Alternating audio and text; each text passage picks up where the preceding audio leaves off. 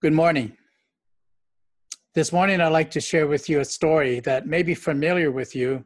It's called the Joseph story. It's found in Genesis 37. We know something about Joseph. Let me just summarize the story so that it refreshes our memory. Joseph's father is Jacob, also known as Israel. And Joseph is his favorite son. And this is the beginning of a lot of animosity between, of course, Joseph and his brothers.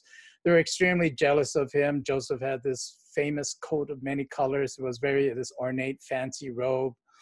And Joseph had these dreams too, which talked about the brothers and the family bowing down to him. One was his sheaf was up and the other sheaves would bow down, and there was a dream about the sun and the moon and 11 stars bowing down to him. This even gets the rebuke of his father Jacob.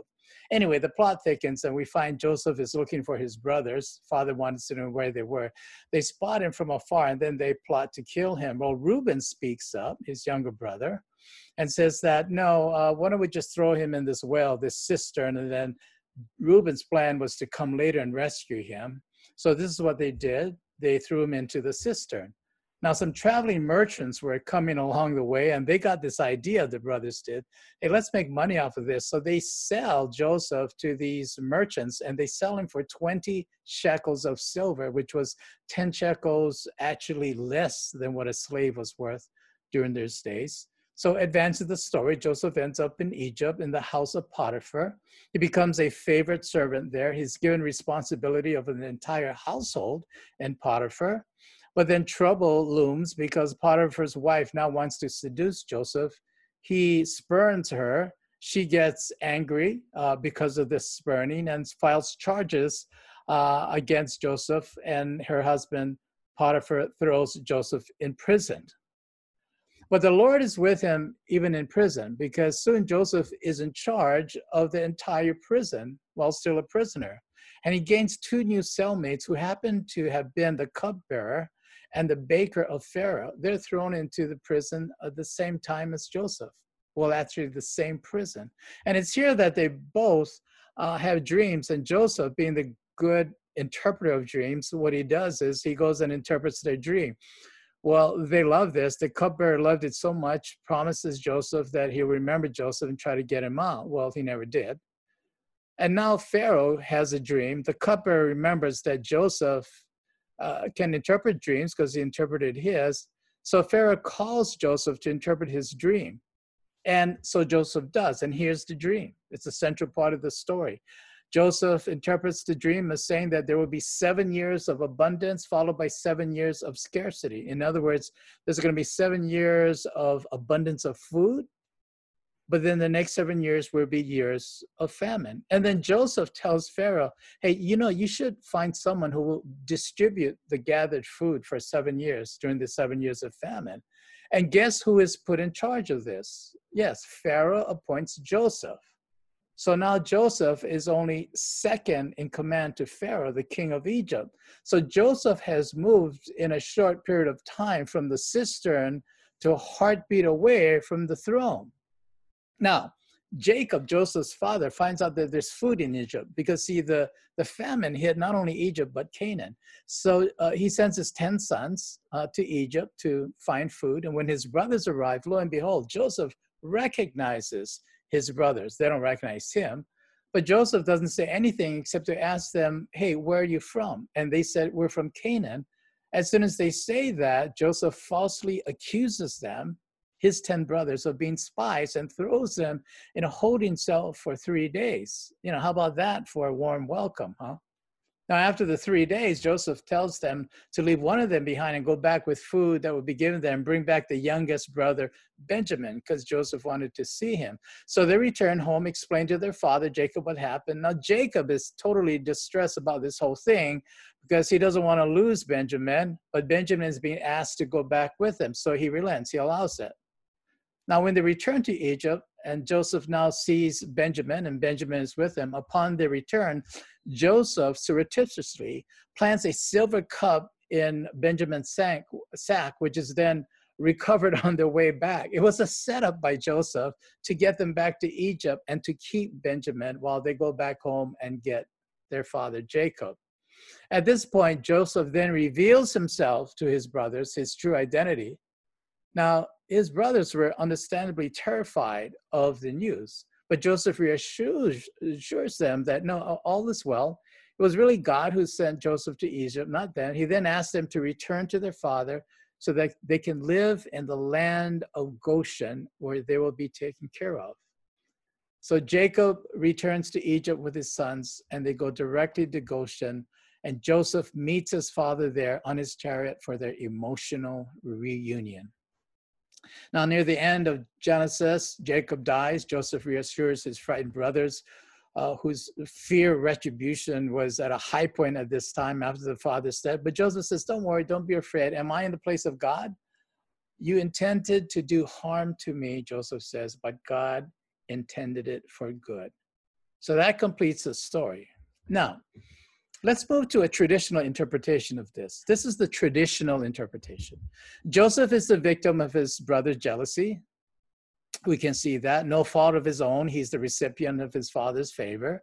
And then through a remarkable series of events that appear to be random but are actually divinely designed, Joseph ends up in favor with almost everyone that he encounters, including people in powerful positions with him who have the authority to determine his fate. Now, eventually, through his God-given gift to interpret dreams, Joseph ultimately lands in the most powerful circle of the empire, right next to Pharaoh himself. He becomes their chief administrator who would determine who gets food, how much food they get, and when they get it, okay? This is seen as great leadership, right? Doing good to the poor, feeding the hungry. And Joseph is pictured as a hero. This is the traditional interpretation. He saves Egyptians and he saves Israelites from starvation and death. I mean, what could be more heroic than that? He's a dedicated servant. He saves Egyptians and Israelites from starvation and death, right? He even weathers false, accusations from Potiphar's wife. He's a seer. He interprets dreams. He can see that, but not any dreams. It's especially the dreams of powerful men, right? He's wise.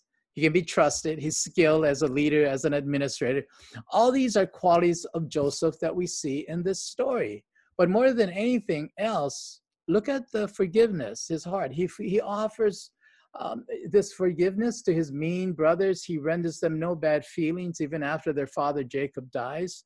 They're placed forever in the best part of the land, in the land of Goshen, where they presumably will live happily ever after. And we as Christians hear this. We can learn from Joseph, we are told, right? We can be inspired by his life. Let's not wallow with our victim mentality, but let's move on. Let's use the gifts God has given us. Let's do good to people. All good. And if God rewards us with position, power, and privilege, so be it, right? It's part of his plan to use us where we are. And thus ends the story of Joseph, traditionally interpreted. But is there more?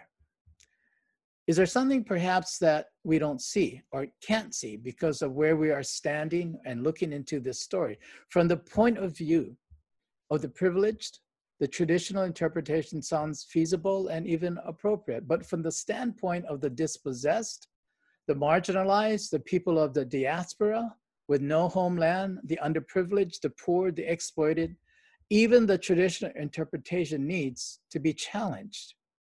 So I want to suggest today for our reflection and discussion, alternative interpretations to the traditional interpretation of the Joseph story. And to do this, I want to offer two different backdrops that will help us know what this story is about. This is the deep story found in this iconic biblical passage.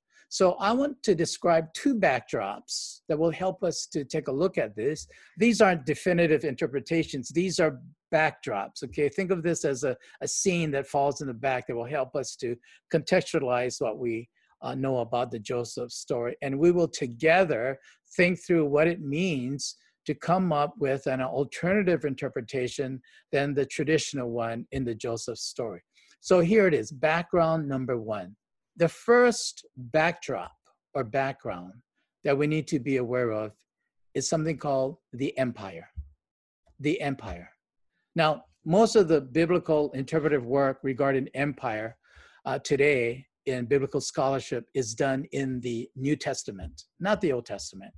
There's been abundance of critical biblical studies and what is called a genre even called critical empire studies that look at traditional interpretations of New Testament texts in light of course, the Roman Empire, which was the empire at the time of Jesus. And looking at this has given significance and meaning to scripture. Now, let me give you one example so that you understand it so we can build on this. Everyone knows the story of John 4, where Jesus meets a woman at the well in Samaria. It's a well-known story. And at the end of the story, let's go there. The women of Sychar, the village that the woman at the well witnesses to, after hearing Jesus teach, they say to the woman that, that we believe, not so much because of what you said, but because of what Jesus has said. And then they say this, and I quote, "This man," pointing to Jesus, "really is the Savior of the world." Now, traditionally, we would say at this point, how nice. They all know Jesus as their Lord and as their Savior. Amen. Let's have coffee now. What a critical empire perspective sees, however, is something deeper and ultimately more dangerous for these women. It was the Emperor Domitian who required all subjects in the Roman Empire to consider him, the emperor, their savior. In fact, they were to acknowledge him, the emperor, and I quote, as the savior of the world. So the Roman Empire demanded that he be called the savior of the world. So when our women of Sychar say that Jesus is the savior of the world, they are in fact party to a dangerous insubordination, political betrayal, and insurrection against Caesar, because they have now replaced the emperor with Jesus, their new king. They're saying the emperor is no longer king, but Jesus is. Now, this would have meant their lives. This is the risk of devoting your life to Jesus. Now, we have yet to develop empire studies in the Old Testament, but we're going to attempt to this morning. Maybe we can start right here with this Joseph story. So the motivating emotion in the empire is fear. Everything is based on fear. And one of the fears is the fear that there isn't enough good things for everyone to go around. This develops into a ruthless fear. And we see this in Joseph.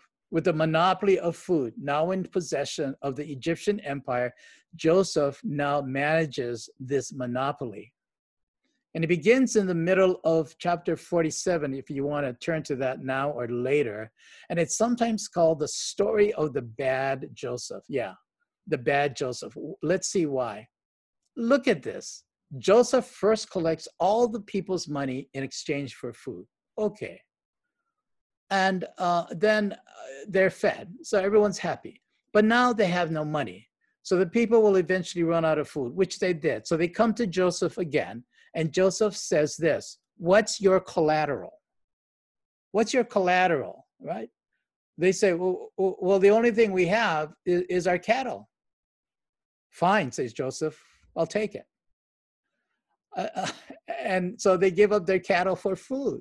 You see what's going on here? The next year, after their food runs out, they return to Joseph again. And Joseph asked them the same question, right? They shouldn't have been surprised. "What's your collateral?" They said, "Well, you took our cattle. The only thing we have left is, I guess, our land." Yeah, Joseph said, "Good, I'll take it. I'll take your land." At the end of that year, so the third year, they return and they want to have food again. And Joseph says, "What do you have as collateral?" Yeah. And they say to him, "Well, you took our money, you took our cattle, you took our land. The only thing that's left is ourselves. That's all we have, our lives." And so Joseph says, "Okay, I'll take you." So they exchanged themselves for food. That's how they became slaves. It was an economic transition and transaction. By the end of the chapter, Pharaoh now has all of the land, all of the capital, everything that belongs to the priests, the land, except for the priests. The priests kept their land, see, because Pharaoh needed the priests because he needed someone to bless him. Yeah. So the myth of scarcity has been introduced. This myth is that there's a limited amount of resources available and everyone can have it. And if you do, you must give up something. You must give up your collateral to get what is good. And by the way, I have it all. I have a monopoly of all the resources, right? I have all the 7 years of food stored up. And if you want to eat food for the next 7 years, then, well, you have to come to me and we'll see what we can work out. Well, moving ahead to the story, by the way, even to Exodus, the people of Israel multiply in the land of Egypt. But they leave Egypt eventually, right? They're in the wilderness where there are no resources. After the Exodus, they finally realize that food is a gift called manna. Manna that they didn't earn. They didn't exchange something in ownership for it. It was a pure gift from God. It took them a while to learn what a gift manna was. They had old habits, remember, that they learned from Egypt, especially the habit of hoarding. So the first thing they did was to hoard the manna. Remember that? And what happened after they tried to bank the manna, to invest the manna? It got spoiled because you cannot store up God's generosity. It's given every day in the right proportion for you to receive that day. So the first backdrop was the empire. The second backdrop is diaspora. Now, diaspora means the scattering of the people of Israel who either cannot or decide not to return to their homeland. Most of the Jewish people, even today, are in diaspora. Not all of them have returned to Israel. So we have a modern day diaspora going on. But in the history of Israel, diaspora has been experienced through their experience of slavery in Egypt, exile in Assyria and in Babylonia, and through the numerous conflicts that have prevented them from being together in their homeland. So they've experienced that. Now, the one thing a diaspora narrative offers is a positive view of living outside the land, meaning, yeah, it's okay. You're not home, but it's okay. Yeah, don't be anxious about returning home, right? This would be an encouragement to Jews who are living in exile. In fact, records show that Jews sent back money from Babylon back to their homeland for temple expenses. Yeah. So maybe their experience of exile was not what we maybe imagine it to be. That may be a myth. Some even feared a loss of wealth and status if they went back to Israel.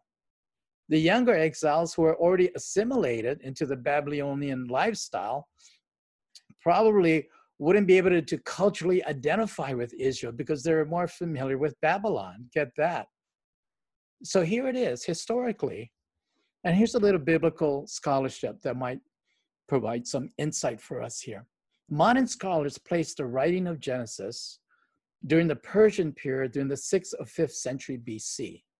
Okay, this would mean that the end of Babylonian Empire and the exile, which gave way to the Persian Empire, because Persia overtook Babylonia under Cyrus, it all was happening at the same time.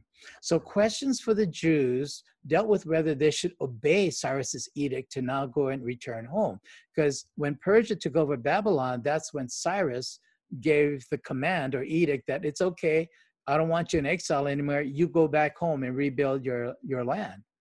Well, here lies the situation. A lot of them decided, should we stay because we have it pretty good here, or should we go back, right? The story of Joseph, therefore, has this backdrop to understanding whether Joseph himself should return to be with his people or remain under the influence and power of the Egyptian empire with the rationale of doing good to his family and people. So Joseph may have struggled with this, and this is why we have this story. It's a diaspora narrative because people were struggling with this very issue. Should I stay here? Things are good. I have food. Yes, it's the empire, but what am I giving up? Well, you're giving up your homeland, but I'm not at home in my homeland, right? Did Joseph, in fact, do good to his family and people? What was Joseph's reasons for staying in this empire? If it was to do good for his family and people, which we think is there in the text actually reveals otherwise. Joseph's father, Jacob, you see, is reluctant and fearful about leaving Canaan, his homeland. But Joseph shows no inclination to return, right? He could have reunited with his father in Canaan, He could have sent food and sustenance to Canaan. No, Joseph chose to be in Egypt. Regarding his family, the big question is, where will Joseph's and a father and his brothers, where would Jacob's family settle? Where would they eventually settle if he wants to take care of them? Well, scripture says in the best part of the land. That's a code. We're going to settle you in the best part of the land, called the land of Goshen. Goshen? Really? Seriously? You know where Goshen is? I mean, let's stop and pause there. If this really was the best part of the land, why didn't Pharaoh retain it for himself? Why didn't he keep it? Was it really the best part of the land? Okay, Goshen is in the northeast corner of Egypt. It's a great buffer zone between Egypt and the rest of Egypt's northern aggressors and enemies. So these migrants, including Jacob's family, right, would be a human wall protecting the Egyptians from attack, right? Is there a correlation with minority groups today who are persuaded to cooperate with an agenda that requires relocation for the good of the empire? This is what's going on. Now, Goshen is called the land of Ramesses in chapter 47, verse 11, the land of Ramesses. That familiar to you? We find this land of Ramesses later in the book of Exodus, and Jacob's descendants will be forced as slaves to build. This was the best part of the land for whom? Now, after Jacob's death, the brothers are afraid Joseph will now get his revenge on them, right? So they lie and say that, oh, Jacob wants you to forgive us. And in case that doesn't work, they had a plan. They're prepared to say, well, then we'll be your slaves, right? They didn't want to be killed. But Joseph, interestingly enough in the story, doesn't technically forgive them, since that is absent from the text. There's no mention of forgiveness, actually. And also, Joseph never opposes his brothers as being characterized as servants. And interestingly enough, Joseph never in the text calls them brothers. And at the end, Joseph is ambiguous about his response. He says, am I in the place of God, right? Am I in the place of God? The implied answer is no, of course not. But in this situation of life and death, Joseph indeed is in the place of God, right? Because he speaks for God's intentions. In the next phrase, he says, God intended it for good in order to preserve a numerous people, right? For God sent me before you to preserve life, he says. You intended it to harm me, but God intended it for good. For God sent me before you to preserve life. Really, Joseph, is this the promise of God or the promise of the empire that we see and hear in Joseph's voice? So these are the things to talk about, to think about. What do you think about this traditional interpretation as opposed to the other two backdrops that it could inform an alternative interpretation of Joseph based on two backdrops, the first being empire and the next one being diaspora? God bless you.